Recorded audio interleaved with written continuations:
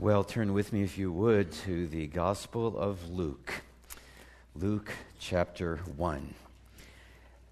I'd like to talk today on this Sunday before Christmas on what in many ways is the true meaning of Christmas. It has to do with a condition of the heart, a condition of the soul, a condition of the spirit that some of you know well. In many ways, we've known it together over this last year. It's a lowly condition that get to know more and more as you grow older, until it gets to the place where if it doesn't hurt, it doesn't work, and as they say, and so much more. It's a condition that God always blesses. It's ultimately a preparation for glory, where he takes us from humility to glory forever, and that cycle is what happens in our lives too, as he prepares us for glory. He always blesses it in the end. It's so important that once he does bless us in this life, after going through that condition, we must at all costs make sure that we maintain it, the condition that brought the blessing in the first place. In many ways, we'll see it's a condition that's the condition of all else. It's the wellspring of all God's kingdom blessings. And so it's the first beatitude. Blessed are the what? Poor in spirit, for theirs is the kingdom of heaven. It's the fruit that most befits the tree of the righteous at Christmas time, from which all the others come, the poverty of spirit that we call humility. We'll be looking today at what we call Mary's Magnificat. It's the best illustration of the first beatitude in all of Scripture and of the certainty of the blessing that will come to the lowly. Through this touching story, we see that indeed blessed are the poor in spirit, for theirs is the kingdom of heaven. To them the king will come. It happened literally with Mary. And it can happen to all of us. The Magnificat was Mary's response to the fullness of the Holy Spirit that came over her so mightily when she conceived. The word itself, Magnificat, comes from the first line of her exaltation in verse 46, when Mary said, "My soul magnifies the Lord." She wasn't magnifying herself in her lowliness so she could magnify the Lord. My soul magnifies the Lord. She wasn't full of herself. God had readied her for the fullness of Christ, we're going to see today, by emptying her, by laying her low. And so she said, "My soul," verse 46, "magnifies the Lord, and my spirit has rejoiced in God my Savior, for he has had regard for the humble state of his bondslave. For behold, from this time on, all generations will count me blessed." He has had regard for the humble state of his bondslave. Let's stop right there as we tee this up. Mary's Magnificat is the fulfillment of Isaiah 57:15, where God says, "Thus says the high and exalted one, who lives forever, whose name is holy. I dwell in a high and a holy place, and also with the contrite and lowly of spirit," in order to revive the spirit of the lowly and to revive the heart of the contrite. The deepest meaning of Christmas, in many ways, is that Christ comes to the lowly, and it started with the Virgin Mary. If Abraham was the father of the faith, then Mary was, you might say, the mother of the lowly, of those who have room for him, for the one who comes to the contrite and lowly of spirit. He'll never come to you without that. That's how we come to faith. That's how we grow in faith. Mary is the mother of the most precious of all the virtues, of the greatest, really, of all the graces. It's like Andrew Murray said in his classic work that he titled Humility. We often aim at and rejoice in what one might call the more manly virtues, such as boldness, joy, contempt of the world, and zeal, while the deeper and gentler virtues, the diviner and more heavenly graces, are scarcely thought of or valued. These are those which Jesus first taught upon the earth because he brought them from heaven, graces like poverty of spirit, humility, meekness, and lowliness. God finds these qualities irresistible, which is why he entered into the Virgin Mary. And in many ways, his goal through the whole of the Christian life is to make us like her, so we too can be great with Christ like she was. She's the very picture of it. And so today, by the power of the Word, we're going to let her sink in the spirit of the lowly virgin deep into our hearts. Really, it's the Spirit of Christ. Because he said, under it all, I am meek and what? Lowly, mild of heart. Matthew 11:29, just like his mother was. He was talking about something deep in his heart of hearts when he said that he was meek and lowly of heart. It was something deep in his genetic makeup, literally. He had Mary's DNA, not Joseph's. The Holy Spirit fertilized her egg, and so he was born a lowly vessel like her, meek and lowly of heart. Through his mother, he was born to be a vessel for his Father, for God's presence and power. A channel only. And through him, it can be the same with us, individually and congregationally. For blessed are the poor in spirit, for theirs is the kingdom of heaven. To them the King will come. Some of you come by this poverty by nature, by the way you're wired, like Mary did, or by nurture, something that happened to you in your past that broke you, that laid you low to this day, as happened to her too. And it may feel like a thorn in your flesh. But we'll see it makes possible power perfected in weakness like nothing else, the power of God Almighty. And just like she didn't see it, you probably don't see it either. Poverty, humility, meekness, lowliness, these virtues are packed into this wonderful story. You'll find them here like at no other place in Scripture. It's one of the most touching stories in all of Scripture. Its hero is justly called the lowly virgin. And it begins with Mary's humility. Roman numeral 1 in your notes.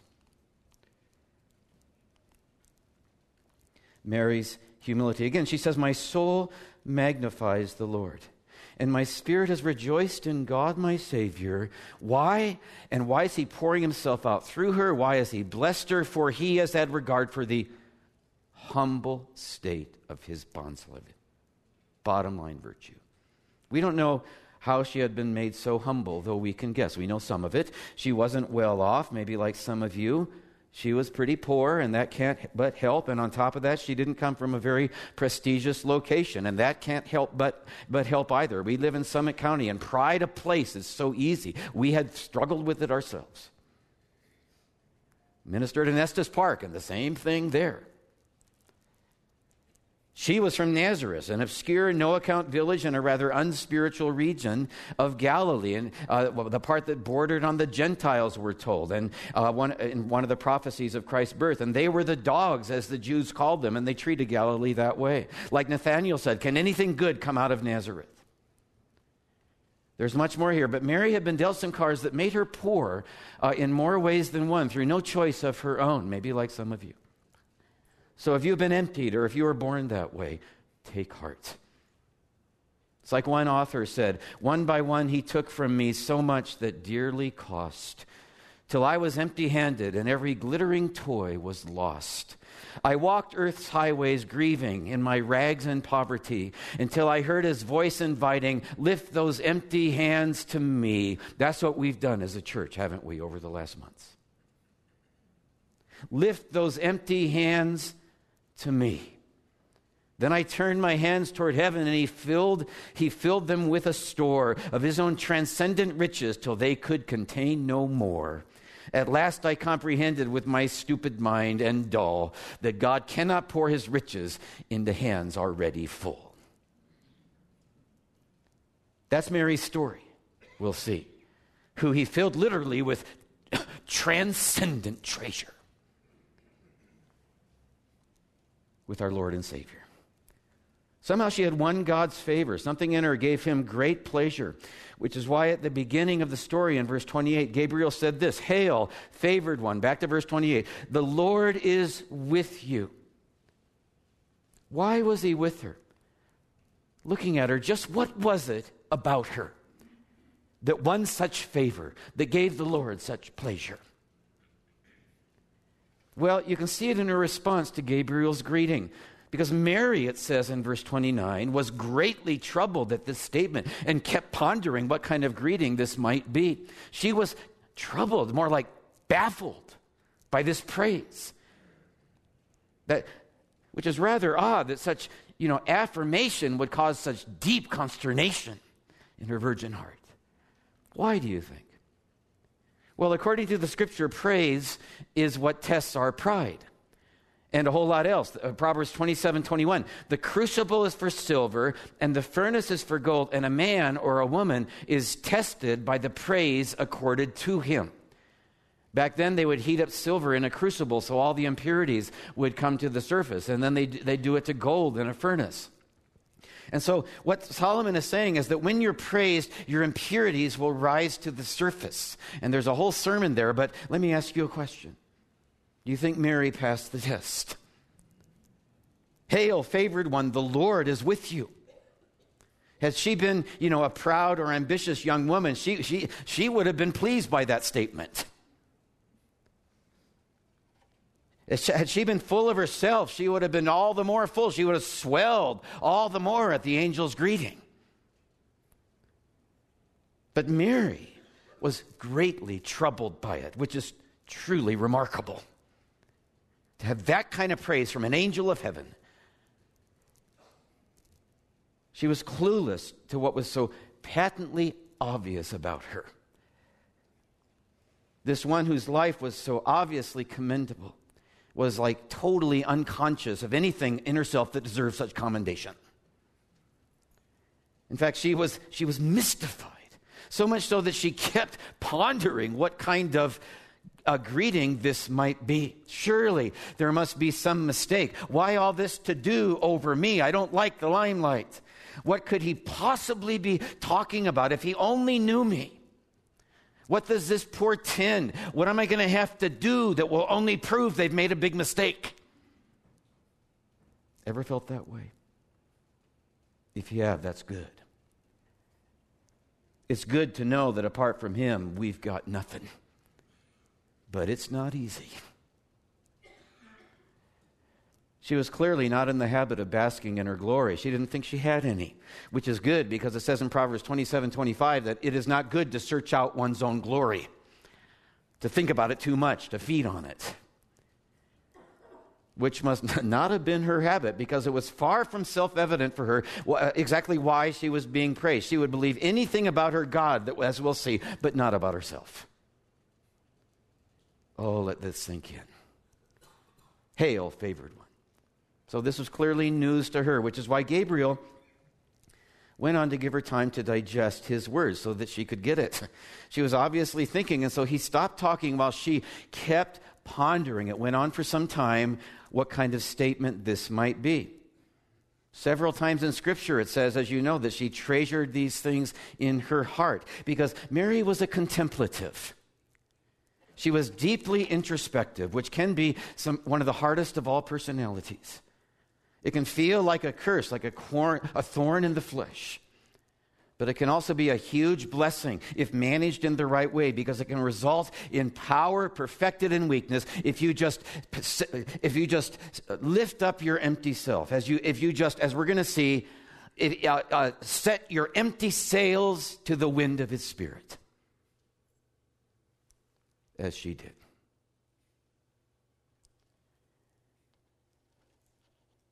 So it goes on. God deals with us so tenderly according to our personalities, and Mary needed to process things, and Gabriel knew that, so he gave her time. But he was, probably also wondering. You can imagine what he was thinking. It's like, come on, Mary, this is good news.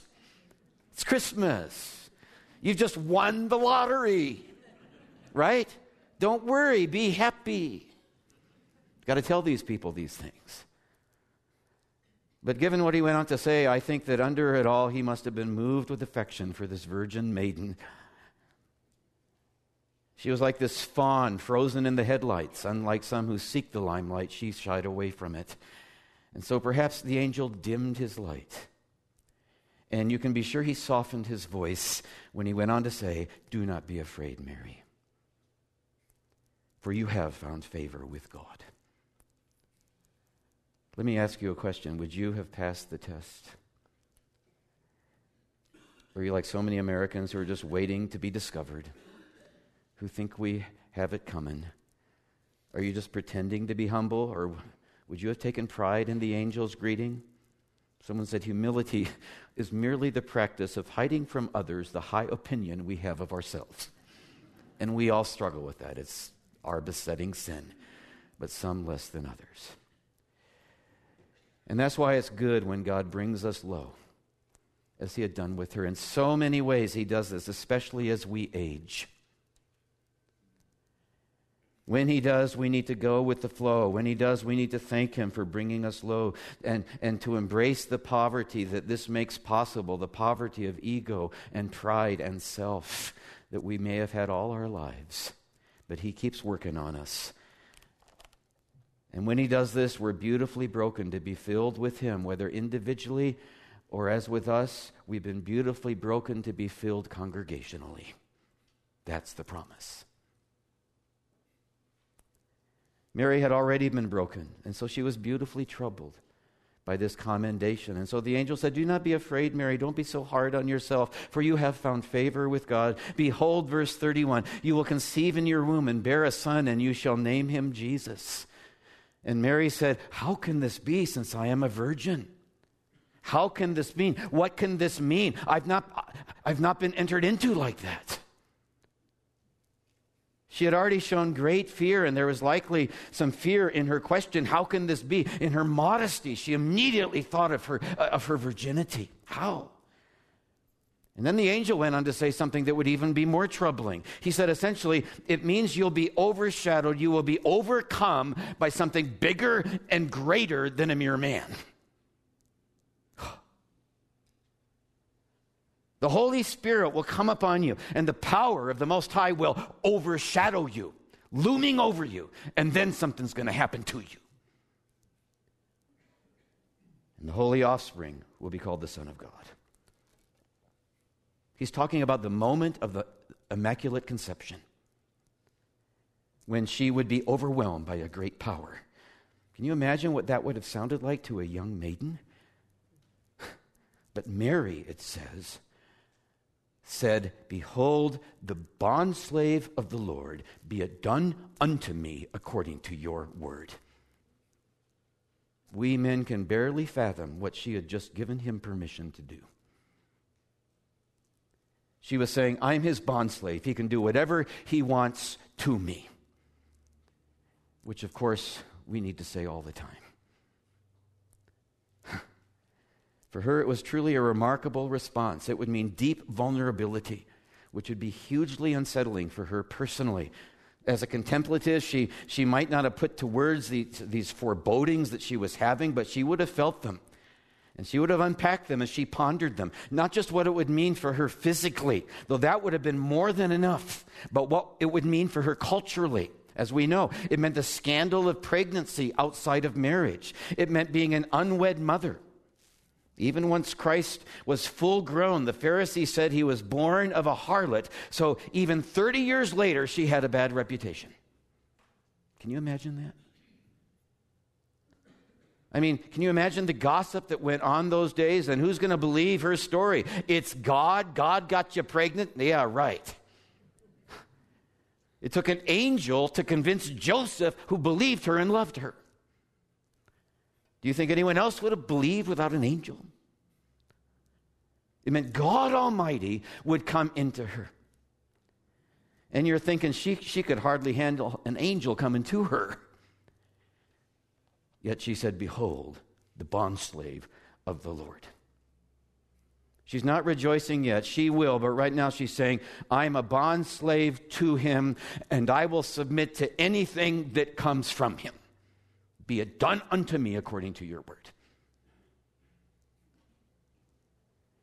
Not be it done for me as some kind of blessing. She's not seeing that yet. No, be it done unto me, whatever it might mean for me. And as such, she's a role model for us all. It was a confession of full consecration, of complete capitulation, of reckless abandon to whatever he did.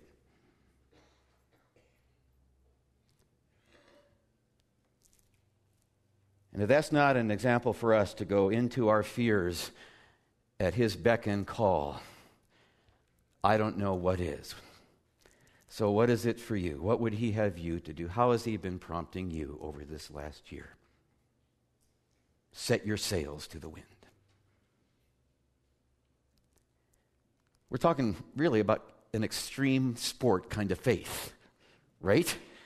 It's like another great missionary, Lilas Trotter. She was a missionary to the North Africans about 100 years ago. She was another contemplative like Mary. And she said this: the early stages of faith are reaching upward like the eaglets for their food when the mother bird is overhead. It is an older faith that learns to swing out into nothingness and drop down full weight on God. The broken up nest of former experiences left behind. Nothing between us and the abyss but God himself. In a lot of ways, that's what it's like to grow older. A triumphant gladness and swinging out into that abyss, rejoicing in every fresh emergency that is going to prove him true. The Lord alone, that is trained faith.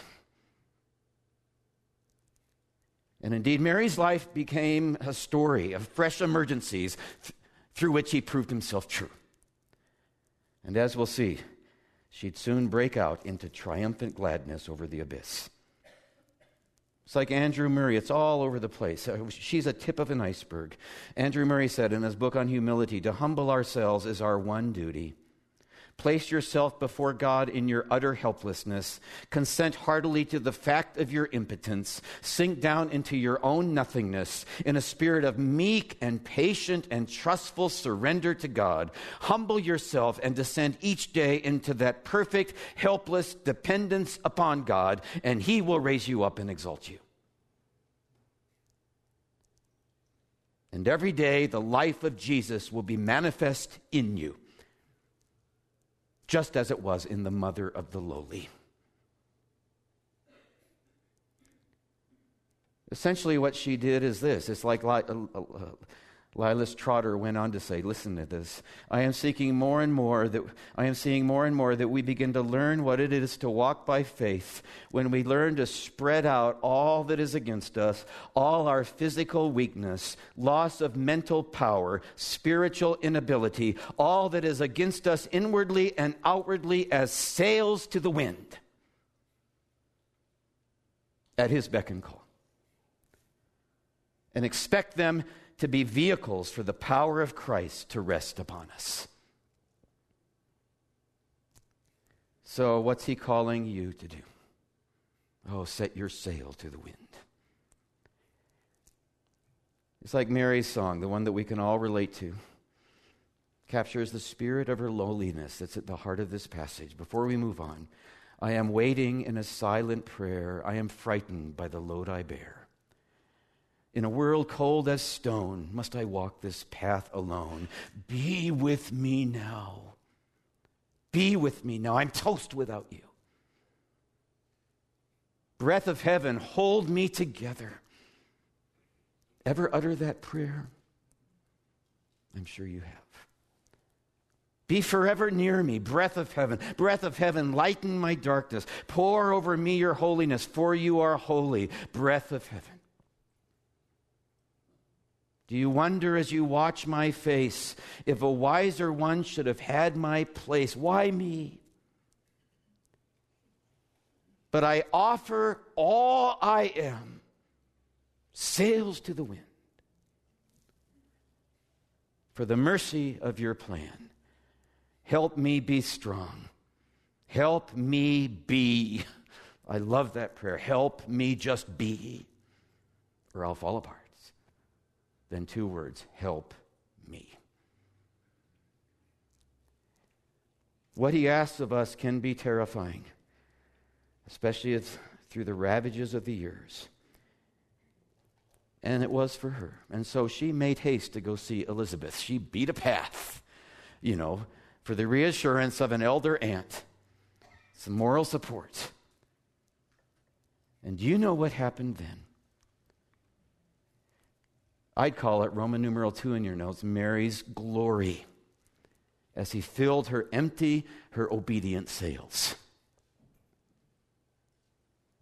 It starts with Elizabeth. In verse 41, it says that when Elizabeth heard Mary's greeting, she was filled with the Holy Spirit so deeply that the Spirit entered her womb. It was a time in history, in human history, that when he was entering wombs, and it wasn't just Elizabeth, but here, he entered her womb. For when the sound of your greeting reached my ears, she said, the baby in my womb leapt for joy.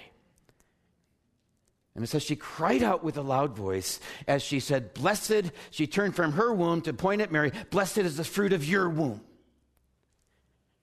And with this, the attention goes from Elizabeth's womb to Mary's. And the same thing happens with Mary. In verse 36, it says that 46, that she also cried out and she said, my soul, oh, my soul exalts the Lord, and my spirit, he's all through, my spirit rejoices in God, my Savior. Her sails were being filled. She had no idea that being overshadowed by his Spirit would mean that she'd be overjoyed in her spirit to the depth of her soul as he coursed through her body, the breath of heaven, to create something out of nothing. It was a sacred moment of all history. And so she cried out as he came over her and moved deeply in her.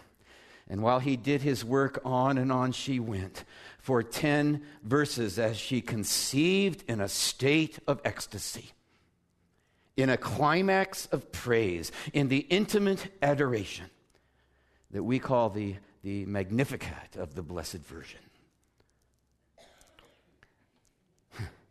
It's no wonder that all through the history of the church, Mary's Magnificat has held such a special place deep in the hearts of God's people.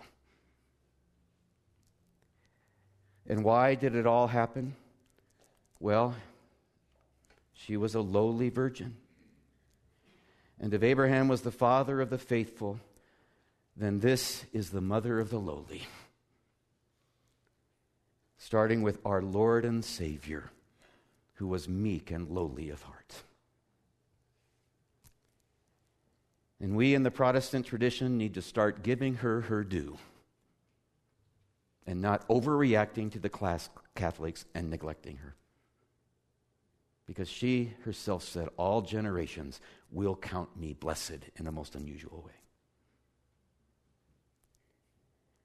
And we should celebrate what made her blessed. And that is the greatest of all the graces, the deepest of all the virtues, those which Jesus first taught on the earth, as Andrew Murray said, who brought them from heaven, graces like poverty of spirit, humility, meekness, and lowliness. Virtues that make possible the advent of his fullness through us all. Because she went on to say in verse 50 that this wasn't just for her. She applied it to us all, for his mercy is upon generation after generation. It's happened all through the centuries, she's saying, what's been happening to me. Toward those who fear him, he has done mighty deeds with his arm. He has scattered those who were proud in the thoughts of their heart. He has brought down rulers from their thrones. He has exalted those who were humble. He has filled the hungry with good things and sent away the rich empty-handed. He has given help to Israel, his servant, in remembrance of his mercy as he spoke to our fathers, to Abraham and his offspring forever. And we are his offspring. Who's the father of the faith? It's God's characteristic way with his people. When any of these things happen, when you're hungry, as Mary said, when you're empty, when you bow humbly, you're a prime candidate for something that will come, maybe later, maybe sooner, individually and even congregationally. For thus says the high and exalted one, who lives forever, whose name is holy. I dwell in a high and holy place, but also with the lowly and contrite of spirit, to revive the spirit of the lowly and to revive the heart of the contrite, which is just what he's doing with us. Because he's brought us all together to a condition that he always blesses, one that's so important that once he does bless us, we must at all costs, we make sure that we maintain that condition, prostrate on our face. The condition that brought the blessing in the first place. In many ways, back to the beginning, it's the condition that's the condition for all else. The wellspring for all of God's kingdom's blessings. And so it's the first beatitude that blessed are the poor in spirit, for theirs is the kingdom of heaven. To them the King will come through the breath of heaven. The story of Mary here is the very picture of the heart of true Christianity. It's the message of Christmas, the secret of his fullness, that he comes to those who are meek and lowly of heart, as he did supremely with her. And how do you maintain this condition? Well, next week we'll see, through the example of another Mary who had the same personality 9 chapters later in this same gospel. We'll see that a good part of maintaining the condition of humility, a lowly posture, is what Christ, this is so important, that Christ called it the one thing that is necessary. The one thing for the most necessary of all the virtues, and that is humility. Well, as the worship leaders come forward, thanks to all that he's done this year, as we maintain this posture, we can rejoice for what he's done. We can rejoice, for Emmanuel has come to us, O Israel. But let's pray through this carol, that he would continue to do this and to fill us, that he would come to us like never before. He has come, and he is coming, and he will come. And so you can go into the world in peace. Have courage. Hold on to what is good. Honor all people. Strengthen the faint-hearted. Support the weak. Help the suffering, and share the gospel. Love and serve the Lord in the power of the Holy Spirit. And may the grace of our Lord Jesus Christ be with you and through you all. Amen.